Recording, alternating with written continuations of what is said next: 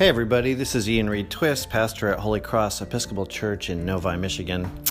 And today's sermon was preached on January 26th, which was the day of our church's annual meeting. So it's directed especially towards the church community on that day. But hopefully there'll be something for everyone. So hope you enjoy it.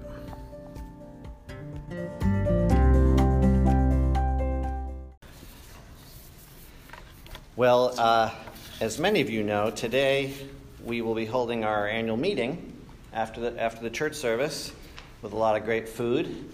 And it's my habit to supplement my written annual report with a homily that speaks more broadly about sort of where we and who we are and where and who we are called to be. So that's what you're going to get from me today. This past week, I was looking at the photo of my family that's currently on the cover of my Facebook page. It's one of those amazing shots in which everyone, all five of us, look relaxed and happy and like ourselves. No one has a weird smirk on their face or a double chin or a one-eyed squint. My oldest isn't gazing wistfully sideways toward the nearest door. My youngest isn't sneaking rabbit ears up behind someone's head. We're out for my wife's birthday, dinner, arms wrapped behind each other, two parents with their handsome young adult progeny arrayed around them in a Norman Rockwell glow. The photo gave me this little swell of joy, as family photos so often do. They make me smile. They drop little warm stars into my heart. And then I had this thought. Wouldn't it be nice if we really were the way we seem to be in our pictures? Not that the photo's a lie, just that it's only a piece of the story. It's real, but not all the time, and not without complexity. My family, like anyone's, has its mess and its pain and its shame. My Facebook page, though, doesn't display the full museum archives, just the curated collection, the works worthy of public view. So really, I was thinking, the photo's true, and it's also aspirational. It's the way things are sometimes, and the way I long for them to be. Of course, churches are like that. Outposts of God's beloved community that is already and is also not yet. Healing and also broken. Inspirational and also aspirational. In our first two readings today, you can see this tension between the inspirational vision pulling the community forward and then the conflicts that can also pull it apart. In Isaiah, God is fulfilling a promise of deliverance for the regions of Zebulun and Naphtali, which were under Assyrian occupation at the time. The community is described as already living in the blessed state God calls it into. Just listen to the verb tenses. The people who walked in darkness have seen a great light. You, God, have multiplied the nation and increased its joy. They rejoice before you as with joy at the harvest. And this state of grace is established by a Messiah figure, the wonderful counselor, mighty God, everlasting Father and Prince of Peace, whose authority shall grow continually and provide endless peace. What a beautiful vision of how the people of God live in the blessing of God. What an image to post on the church's social media platform. An image of people rejoicing and praising God with justice and with righteousness from this time onward and forevermore. I want to belong to that good-looking and happy family. And then on the other hand, there's the church in Corinth, which Paul berates for their reported quarrels in today's epistle. Apparently, that community is splitting into factions that follow different leaders. Has Christ been divided? Paul wants to know, and with his usual sarcasm. Was Paul crucified for you? We could modernize his language a bit and say, what is this, the church of the middle school cliques? Are you the beloved community of cancel and unfriend? If Isaiah gave us the family pic for the Facebook cover page, Paul's snapshot captures the family brawl, the rug pulled back, the smelly laundry we try not to air, because who wants to be that group that calls Jesus the Prince of Peace while calling each other the princes of something else? Now, let me be clear. This is the church broadly construed. This church has much more in common with the vision of Isaiah than with those poor Corinthians. In fact, I believe our church community is healthy and warm and loving.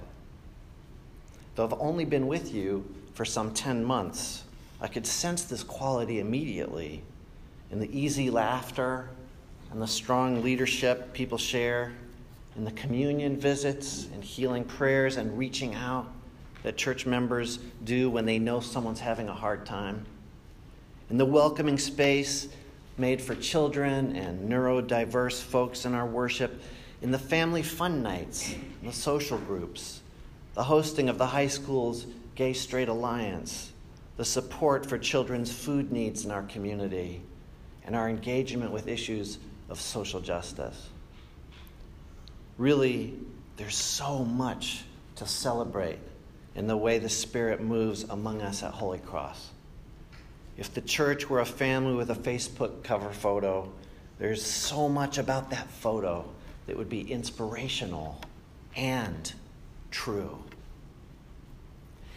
So I only bring up this tension that we get between Isaiah and Paul, between the inspirational and the aspirational, the already and the not yet, as a reminder that in this world, we are always navigating that tension as the church.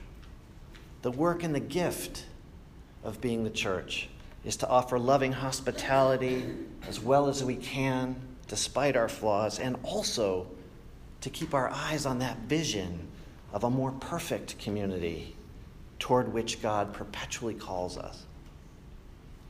As we move forward, this vision itself will constantly evolve. But I believe it will include an ongoing effort to reach beyond our walls into the local community. And so I really want to offer today's meditation with a series of questions for us all to consider as we move into the next year. Where are the needs around us, and how might our gifts and passions meet them?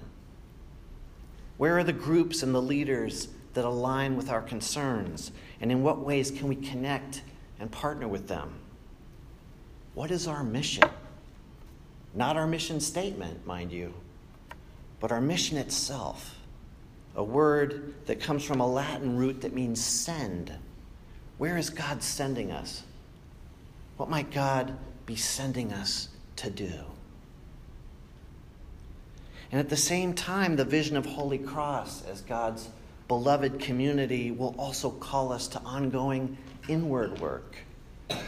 Who does God call us to be together? How can we grow into that calling?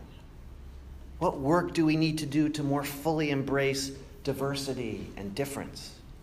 How does our hospitality fall short of its aims, and how can we engage in loving and honest self-examination and change? You and I together are still working on these questions. I hope we never stop working on them. We have much to celebrate and much to be done. And it strikes me that while Isaiah and Paul illustrate this tension between the inspirational and the aspirational in which we live as the church, it's really today's gospel that offers us the most fitting model of the Christian communal life. Follow me, and I will make you fish for people, Jesus tells his first disciples. And from that moment on, the church is on the move, teaching and proclaiming the good news of the kingdom and curing every disease and every sickness among the people. In other words, the Christian life is first and foremost a journey with, and a journey through, and a journey toward.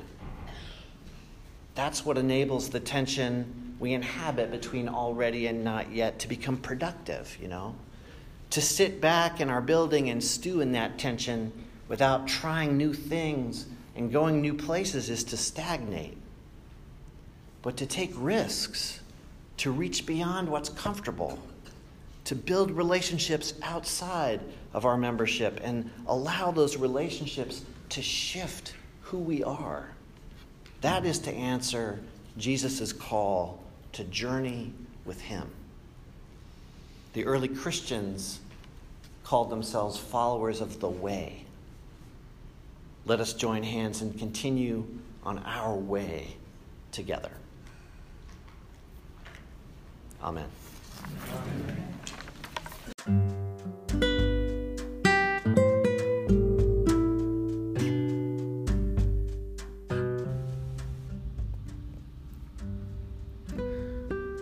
Okay, everybody. Well, thanks for listening to this week's sermon.